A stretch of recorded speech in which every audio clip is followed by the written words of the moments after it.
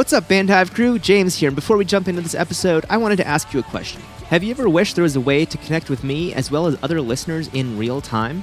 I have the solution. I finally got around to making a Bandhive Discord server, which is people have been asking me for years, and I just wasn't listening. I wish I had done this sooner because I couldn't be happier with the results. It's been fantastic, and we would love to see you join us. We have discussions about the music business, gear, the podcast, and a general channel as well. You can join the discussion now by visiting bandhive.rocks/discord. Again, that is bandhive.rocks/discord. Welcome to episode 53 of the Bandhive Podcast. You're listening to the Bandhive Podcast, the #1 online resource for DIY bands to learn about the music business and touring. If you want to turn your band into a lean, mean touring machine, you're in the right place. Now, let's get this show on the road. It is time for another episode of the Bandhive Podcast. My name is James Cross, and I'm here with Matt Hose of Alive in Barcelona. How are you doing today, Matt? I'm doing pretty awesome, James. How about yourself? That's wonderful to hear. Things are good here as well. I'm having a great day. I was telling you before the show I made some great food last night, and you were telling me about the Mexican food you and your family had. All sounds amazing. But I gotta say, even better news, we have Matt Bacon of Dropout Media joining us today. How are you doing, Matt? Matt Bacon, that is. Hey, I'm living the dream, whatever that means for people who put out death metal records for a living. Well, that's awesome. I'm glad to hear things are going well for you, and congratulations on your recent move to London. It's like it sounds like a major step, but it seems like you're killing it. I mean, yeah, it's been really cool coming here. A lot of my social life has been in Europe for a long time, just out of like going to festivals, and like the people I go on vacation with are all European, like, because I went to high school here, so like most of my old friends are from here. So there's been a lot of that, a lot of like catching up with old friends I haven't seen in a year because of the ongoing circumstance. And that's actually been incredibly good. Like the entire experience thus far has been like, why didn't I do this a year ago? Instead of spending all of 2019 jet lagged. Yeah, no joke. Yeah, that is no fun. Sounds like you had enough of the ball rolling to be able to actually make some life changes amidst everything. So that's good. A little proactive lifestyle there. A lot better than most of the people here in the States. I do appreciate this quote from my therapist who called it active waiting. You know, sort of this idea of like, I can't really make any actions that will make this thing move faster. You know, so I might as well make some sort of active step that marginally improves my lifestyle. Oh, that sounds like you're a true musician. Hurry up and wait. I mean, you know. That's the life of the industry. Oh my God. Yep. It's like the worst part on tour. I'd always go so insane when I was on the road. I'd just be like, okay, I'm ready to do something. And instead, you just get really fucking drunk. Yeah.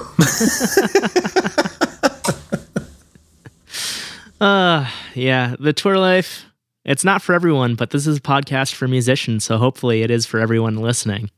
But so, for anyone who's wondering why we invited Matt Bacon onto the show, Matt, you run bacons.bits on Instagram, which is a daily series of videos, just like about a minute long, that you've been doing for a couple years now, which is, I think it's awesome that you've had not just the motivation, but the habit to do that every single day for, I don't know, that's got to be 2 years, 8 months, 19 days. Yeah, there you go. You already have it in your head. Do you know off the top of your head how many days that is total? 981, I think.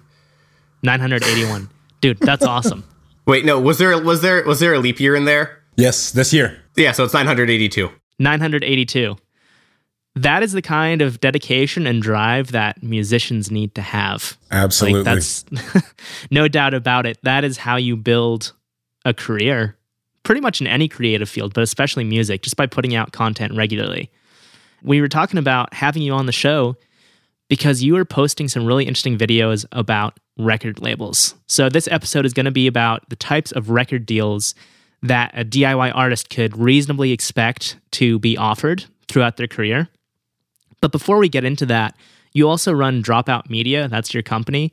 Can you give us a little bit of a background about what Dropout Media is, how you got into the music industry, all that kind of stuff? Sure. So Dropout Media is my consulting company and agency, where essentially what I do is I run ads for, pretty big labels, and I've worked on campaigns with like Zakk Wylde and Necrot and, Duel, for any European fans, will probably care about that band. I've done a lot of stuff like that with it as sort of a marketing agency. But then on the flip side, there is a consulting company where I help with, everything from, label end. It can be strategy or A&R. Like I got to sign Coven and Zasther to Prophecy Productions. I signed Capra and Warcurse to Blacklight Media, which is a Metal Blade subsidiary, among many others. So there's sort of that piece, the A&R, label strategy piece, and then also doing consulting one-on-one for bands and kind of teaching bands how to grow their brands, how to expand their reach and kind of achieve that next level. And that's also kind of been on a huge variety of levels, from bands just starting out to bands signed to some pretty nifty labels. In terms of how I got into it, was really a question of, when I was 14 years old, I was supposed to go on a school trip, but I didn't because I was sick, and also I hated everyone. Because, I kind of moved to France thinking that other high schoolers would know about Darkthrone. Not perhaps my wisest assumption, but anyway, so I didn't go on the school trip. And while the other kids were like on the beach learning to surf or something, I was like, I'm going to start a metal blog with my friend Dan. And Dan just kind of wanted to set it up and didn't really do that much writing. He's still one of my really good friends today, which is cool. But I kind of took this blog and it kind of ran with it. It's called Two Guys Metal Reviews. I still update it every day. And, that turned into like just sort of an eagerness to learn things, and I think when you see a lot of bands, when you're like seeing a different, because like I was really focused on reviewing underground and unsigned bands. Literally what happened was, because I was 14, I didn't know how PR worked. So I literally started a thread on Ultimate Guitar and said, I'll review your band. And I got like hundreds of replies. And like some of those people, I don't know, like I met Insanity Alert through that, who are now signed to Season of Mist. I saw them open for Slayer 2 summers ago, which was like really insane, because it was like, like these are guys I remember from the demo, and we were just a bunch of fucking idiots.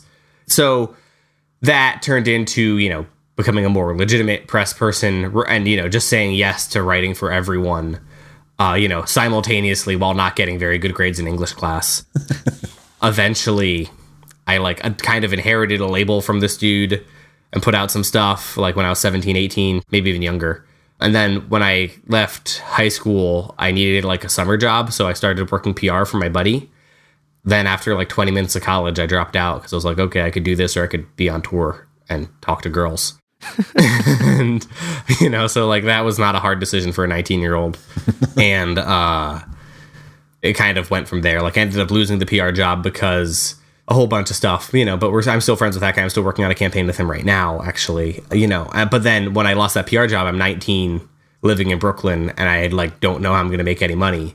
But a bunch of the clients from that PR company hit me up and were like, you gave us some really good advice.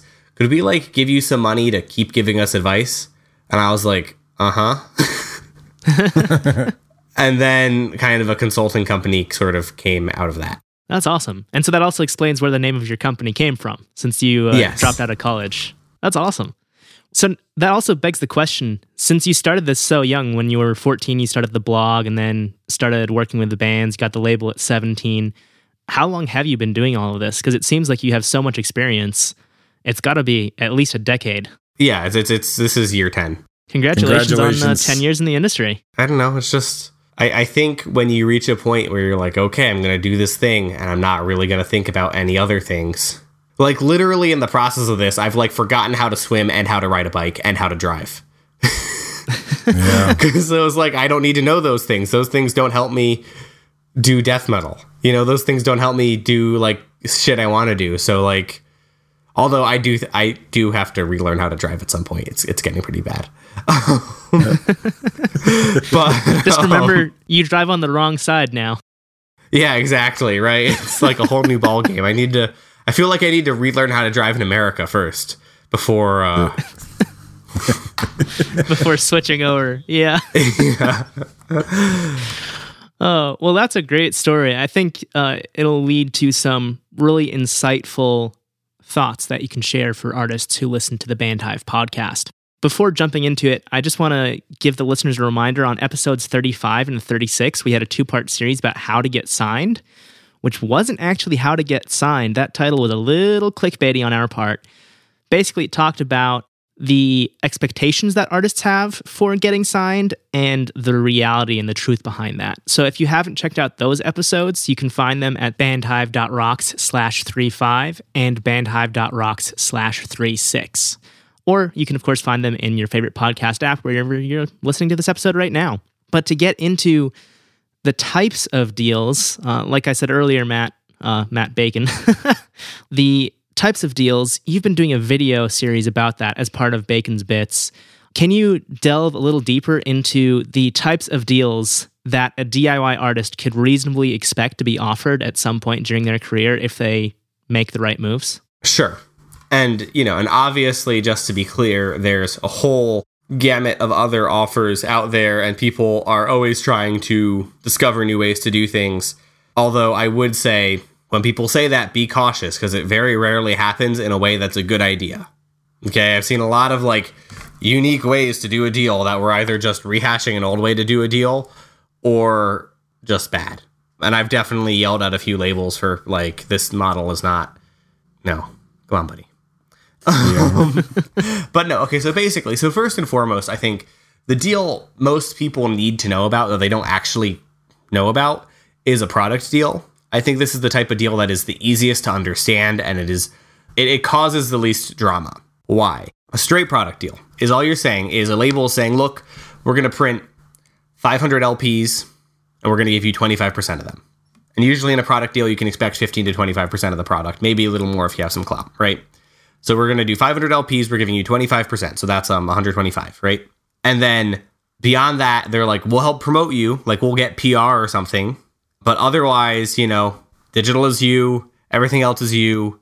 But our only restriction is you can't repress within 2 years or 3 years, kind of depending on how active the label is and, how many units they pressed, basically, right? Because a label like Ripple Music, where they have a good machine going and a good back end, doing a repress of something is relatively easy. So we have it on a 5-year contract in most cases, right? Whereas if it's a small DIY label that maybe won't have the money in, a year to spend another $4,000 on LPs, they might just be like, look, just don't fuck us over, so don't reprint. And then we'll just call it even there. We're helping you out. You're helping us out. Like I said, those deals are generally the ones that cause the least drama. They're the easiest, even if they're not necessarily the most profitable. And there's a couple variations within that, and those usually tie in basically to digital royalties, which a lot more and more labels want, obviously. And usually there, you're splitting digital royalties. You're either getting anywhere from 20 to 50% on those. And I think that's really valuable to split because a well-curated label Bandcamp can really move the needle for you. You know what I mean? So I think that, you're increasingly seeing the digital portion included, and I'm encouraging people to include the digital portion in their product deals, right? This still doesn't really include publishing. The second type of deal, which is your classic deal that, people like me who smoke cigars and sit in leather chairs like to offer, is I don't necessarily like to offer this type of deal. I was being fatuous, just for the record. But, it's kind of your more typical record deal where what we're saying is, okay, here's $5,000. You're going to get an 18% advance, and you're going to get 50% on digital, and maybe we'll take 2 shirt designs, and we'll pay you 20% on that. Now, what's interesting here is, so the $5,000 really represents, the advance really represents royalties up front. So what this means, this is what people need to understand, okay? Let's say, I'm going to make it way simpler than the one I just outlined, just so that we can all follow the math together. You're a band, you're doing only CDs, because I just want to make it easy, okay?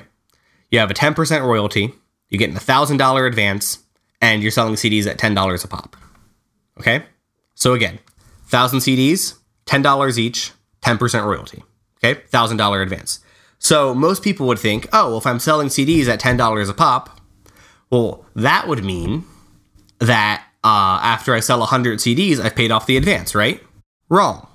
Because you're not paying back at the rate that you're selling them at. You're paying them back at the royalty rate, which, if you remember, is 10%.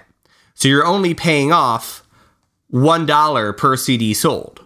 So you need to sell 1,000 CDs to pay off your $1,000 advance. Now, some people view that as kind of a scam. I don't really, because I think it's the royalties in advance. But I think also that people don't necessarily understand that. And I think that labels also have a lot of deductions in there and a lot of added costs they can put in before they pay you back, depending on the contract.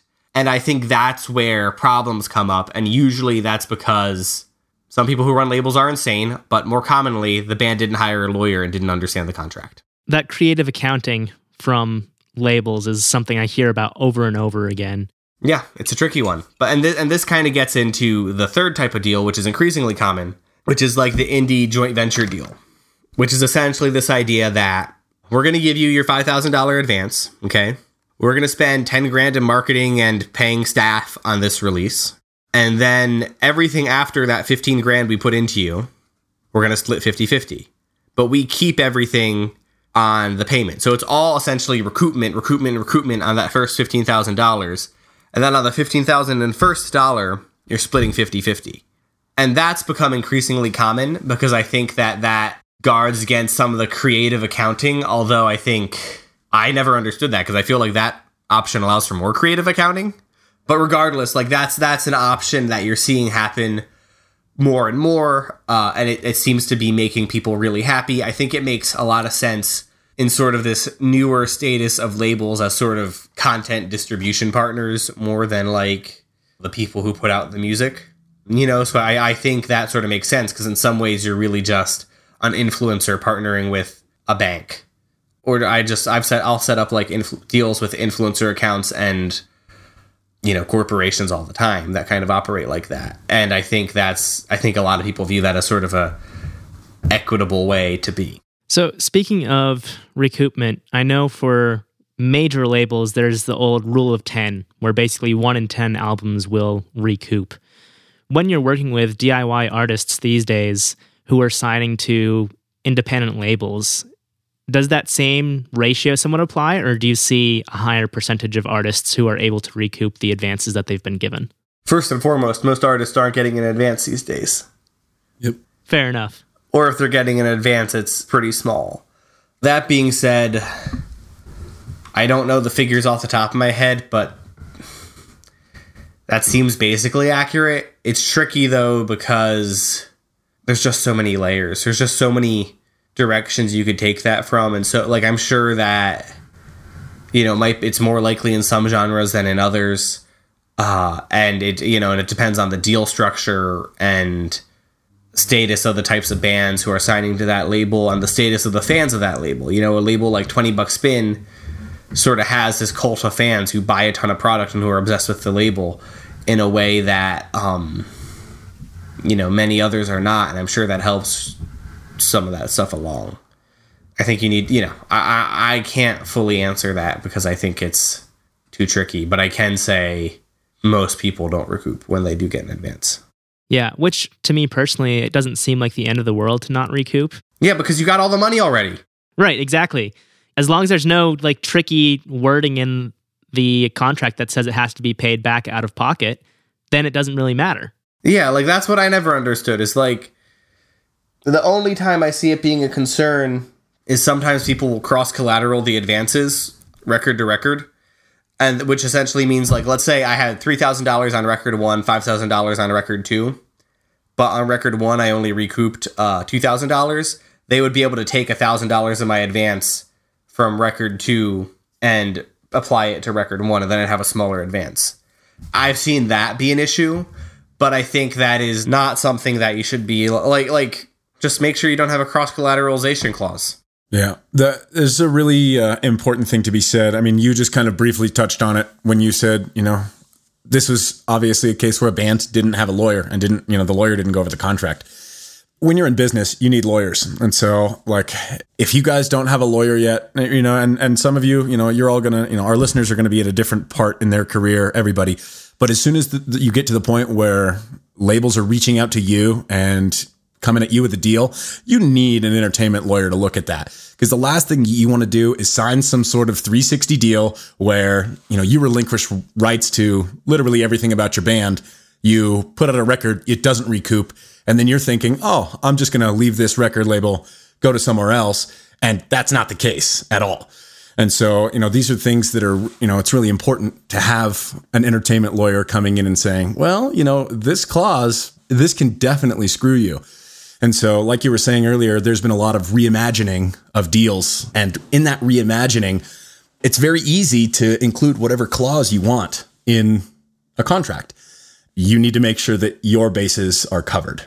Yes and no. I think, yeah, like especially with bigger deals, like I've definitely seen deals from majors where it was like, hey, we get all of your income. Implying it's all going to be music, but like if it isn't and you have to go get like a real job, they get 80% of that too.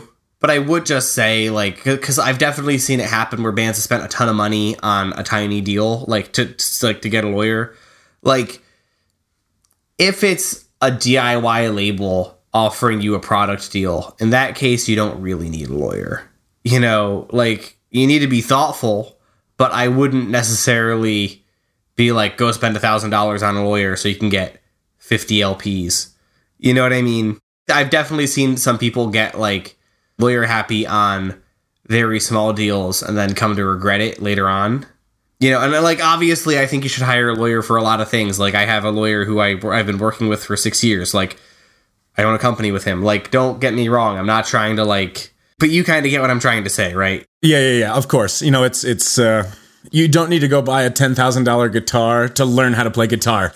Right. Yeah, exactly. You don't need an $1,000 lawyer for something simple. And as a part of that, use some judgment with the lawyer you hire. Because I've definitely also seen bands for a several $1,000 advance hire some high power industry lawyer. And it's like, well, you're playing a type of music that has a pretty finite ceiling. And you paid this guy a fifth of your advance. There are other solutions. But it's definitely tricky. It's definitely hard to find those other solutions. But I'm just saying, like, don't assume getting a big lawyer is always the answer. Because the other thing is, too, especially some of those guys don't necessarily...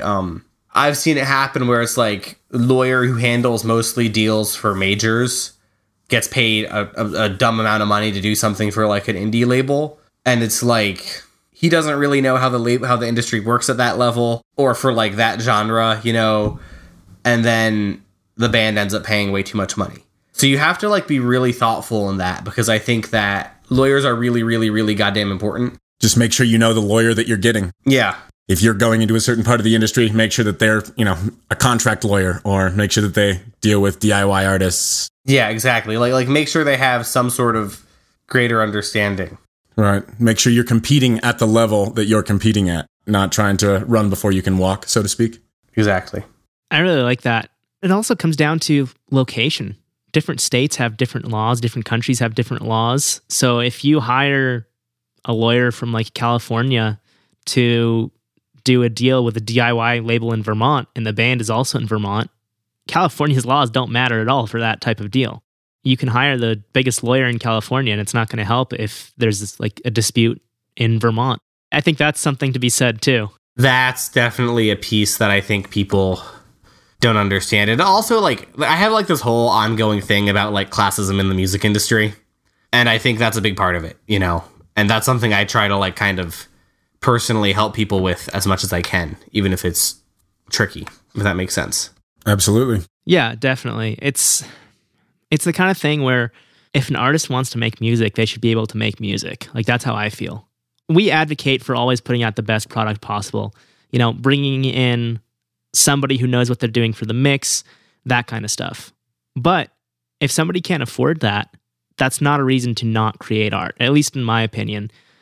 If you can't afford a mix engineer or going to a studio, that's fine. Make art. Somebody out there will still enjoy it. Maybe it won't have as wide of a reach, but it's still going to be enjoyable to someone somewhere out there. But as far as the product deals, I'm curious about how repressings work on that. Since, you said different labels will stipulate different lengths of time that you can't repress on your own. if the label does a repress, does that same percentage that is given to the band apply? So if they, press 1,000 copies and give 200 to the band, and then they do another pressing of 1,000 copies later in, 6 months or a year, does the band still get 20% of that pressing?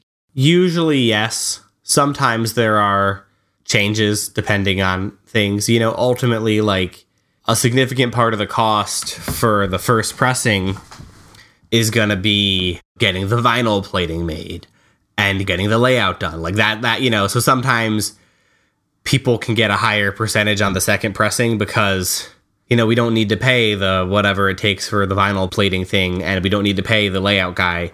We have all the files. And so sometimes I've seen bands be like, oh, well, give us another 5% then. Usually, though, labels want to keep it the same, and usually the label argument is essentially, well, yeah, we invested a bunch of time on the assumption that there'd be a repress and we could make our money there.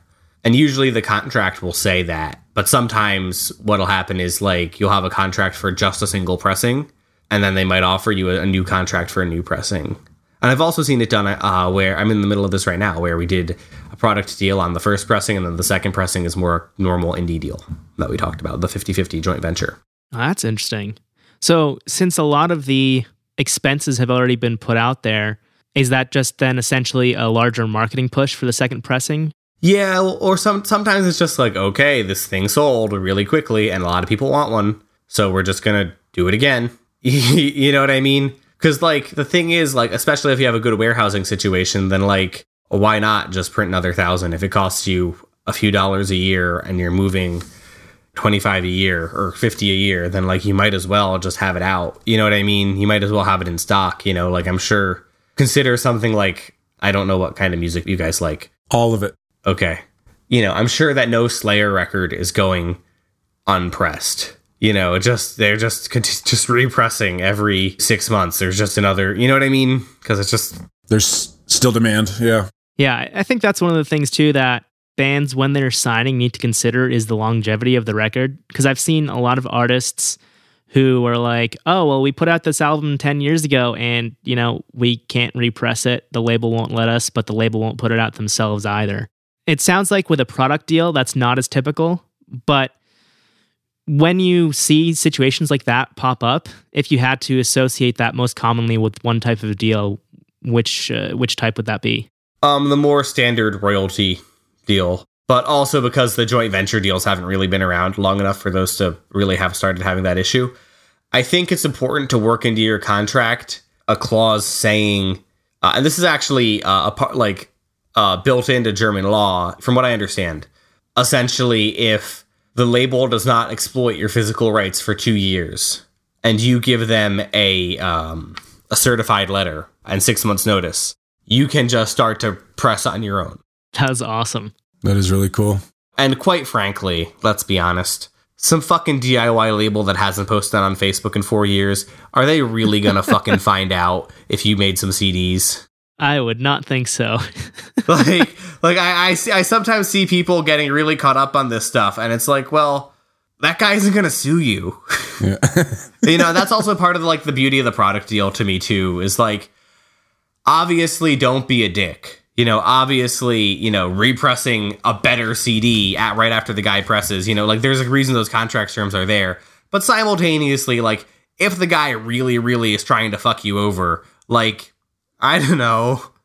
Like, I rarely see that actually come to be the case, but I think sometimes it's important to realize, like, in terms of some of the smaller guys, like, I don't think they're gonna, but obviously, like, I don't want to be like, oh, just rip off labels. That's obviously not what I'm trying to say. What I'm trying to say is just, like, if someone's really fucking you over, I don't know, talk to a lawyer about it and look at, like, what they could realistically do to you. Because, like, quite frankly, a lot of these smaller label deals are full of holes and not very well written. I think, Matt Hose, you have a story about that, don't you? Yeah, absolutely. Our first label, it was littered with terms that were not well defined. And so legally, I'm not allowed to tell you who it was, but I can definitely tell you that our contract said that we were supposed to get a large lump sum of money put into a marketing budget for us for every X amount of shows that were played. Oh my God. Right. And the loophole was that there was no definition for what a show was. And so we weren't trying to screw a label over. We wanted the rights to our music back. That was our only contingency. And they said, well, we haven't fully recouped yet, so we don't want to do that. And so we said, okay, we're going to play 3 shows a day in our friend's basement, and we're not going to invite anybody. And we told that to our lawyer, and we said, can we do this? And he said, yeah, absolutely, you can do this. He's like, your buddy owns a venue, and he can literally sign off on the fact that you've played these shows. So you can go play 3 shows a day for the next couple months, and they'll owe you $90,000. And so for us, we basically just turned to them and said, hey, this is really what we want. Like, we don't want to do this. We want to be above board. We want to, run business well. And we don't want to have this stigma about our band. And so when we ended up talking directly to the label owner and said, okay, well, this technically we can do this. First, the initial thing was that they tried canceling our contract when they were outside of the window to cancel. With a lot of contracts, if you have multiple options, they have to let you know ahead of time if you're going to be working together, essentially. Well, they had decided we weren't working together anymore, but they didn't tell us in time. So our little quote unquote forcing their hand, when we told them about that, they came back with, if you basically pay off the last of the debt on what's owed on the printing, then we will go ahead and give you the rights to the music back. So we were actually able to strong arm our label into getting the rights to our music back, which really does not happen. That was the year, I think it was like 2015 or 2014 that happened. And it was like the same year that Metallica got the rights back for like Master of Puppets or something ridiculous like that. So just to put into a full scale of how long it might take you to get your rights back, even if you do get your rights back, a lot of contracts, you don't get your rights back anymore. So just due to the fact that we were in this situation where we kind of had like a contractual gray area. And that's just what you're talking about, Matt, where you're saying like some of these smaller contracts, they're not well defined and there's loopholes in them. And for us, we could have been horrible, horrible people and exploited them. But instead, we chose to do business above board. And in the end, both partners left with basically what we entered with. They didn't make any money and we had our music. And so everybody kind of had a bad taste in their mouth, but at least no parties walked away saying like, I hate these guys, blah, blah, blah, this, And so for us, we kind of felt pretty good about it. Was your plan when you were going to play all those shows, was your plan to make a flyer for each one? Probably not. I had this image in my head of just like you just making hundreds of different flyers to make it a show. And honestly, we could have. One of the guys in our group at the time did a little bit of digital graphic work and things like that. So, our opportunity was endless and we knew it.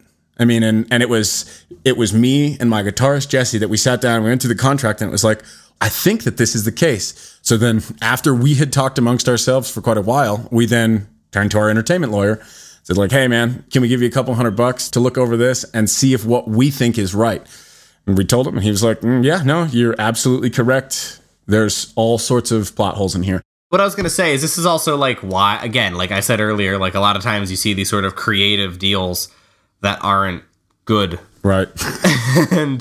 And this is why, because like if a band can play 3 shows a day in their basement and you owe them $90,000, that's a quick way to put a label out of business. Yeah, like it seems to me that you should maybe do some, like there's a reason you don't see a lot of new deal types. Right. Yeah. And I think there's also a reason there that labels should have their attorneys look over a deal before they offer it to an artist. Yeah. Goes both ways. Matt Bacon, thank you so much for taking the time to just go over these types of deals. Thank you for having me. Yeah, absolutely. It's our pleasure. If people want to learn more about you and Dropout Media, obviously there's bacons.bits on Instagram. You can search that up and get the daily videos, but where else can people find out more? Find me on Twitter and Facebook. Facebook is Dropout Media and Twitter is baconsbits_. I know it's different. I know that's wrong. It's very frustrating. We don't need to remind me. Yeah. So, find me those places. I have weekly columns at Ghost Cult Magazine and Doomed and Stoned, and then a few other places are about to roll out. And, just check out Blacklight Media, the Metal Blade subsidiary I help run or help coordinate or something. I don't have an official title. I just do things. You just help. Yeah, but to check that out because that's like a project we have a lot of exciting stuff coming on. I was literally on a call about it 30 seconds before we got on this call. So, pretty cool stuff. I have a lot of other projects you'll see if you follow me on socials. They're many. Excellent. Awesome. Yeah, go watch Bacon Spits, comment, tell me how much I suck, ask questions. And he's in the metal industry, so he means it when he says tell him that he sucks, because those metal guys. When you come from a background in metal, you need to be angry to propel your career. Well, there's even a site for it. Metal sucks. Yep, that's right. Exactly right. It's just you just gotta feel the hate every day, buddy. That's right. Exactly. We don't get pent up for nothing.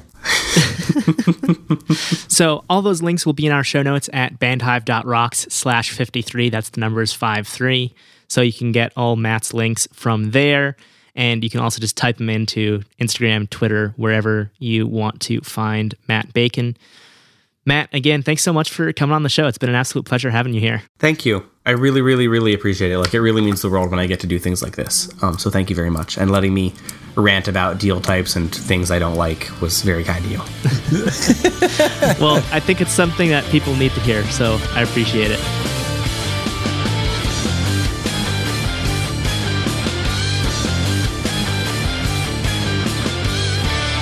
That does it for another episode of the Band Hive podcast. Big shout out to Matt Bacon of Dropout Media for dropping those wisdom bombs on us this episode.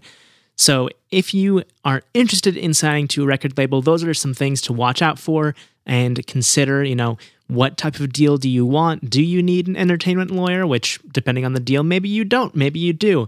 You know your situation best, but if you have any questions about that, first of all, check out episodes 35 and 36 if you haven't yet. You can find them at bandhive.rocks/35 and bandhive.rocks/36. And you can also head on over to our Facebook group, which is better.band/group, if you're just looking for a short link to type into your browser, or you can visit Facebook and search for Bandhive. Once you're there, feel free to ask any questions you might have about how to navigate a record deal, getting signed, all that kind of stuff, or anything in general that you have on your mind about running your business, because we have a great community of over 400 artists who are looking to grow and share their knowledge so we can all be better business owners together. Thank you so much for listening. It's awesome. We really appreciate it. We'll be back next week, 6 a.m. Eastern Time on Tuesday with another brand new episode for you. Until then, have an awesome week, stay healthy, and of course, as always, keep rocking. Hey you, you, with the headphones or the speakers. You've made it to the end of the episode. Thank you so much for listening. While I still have you here, if you're not already in the Bandhive Facebook community, it would be great to see you there. We have over 600 like-minded musicians who are asking questions, sharing their experiences and advice, and much more. So if you want to improve your band's business, look no further than the Bandhive Facebook community. You can find it by searching for Bandhive on Facebook, that's BANDHIVE, or going to bandhive.rocks/group. Again, that's bandhive.rocks/group, and that will automatically redirect you to our Facebook community. I look forward to seeing you there soon.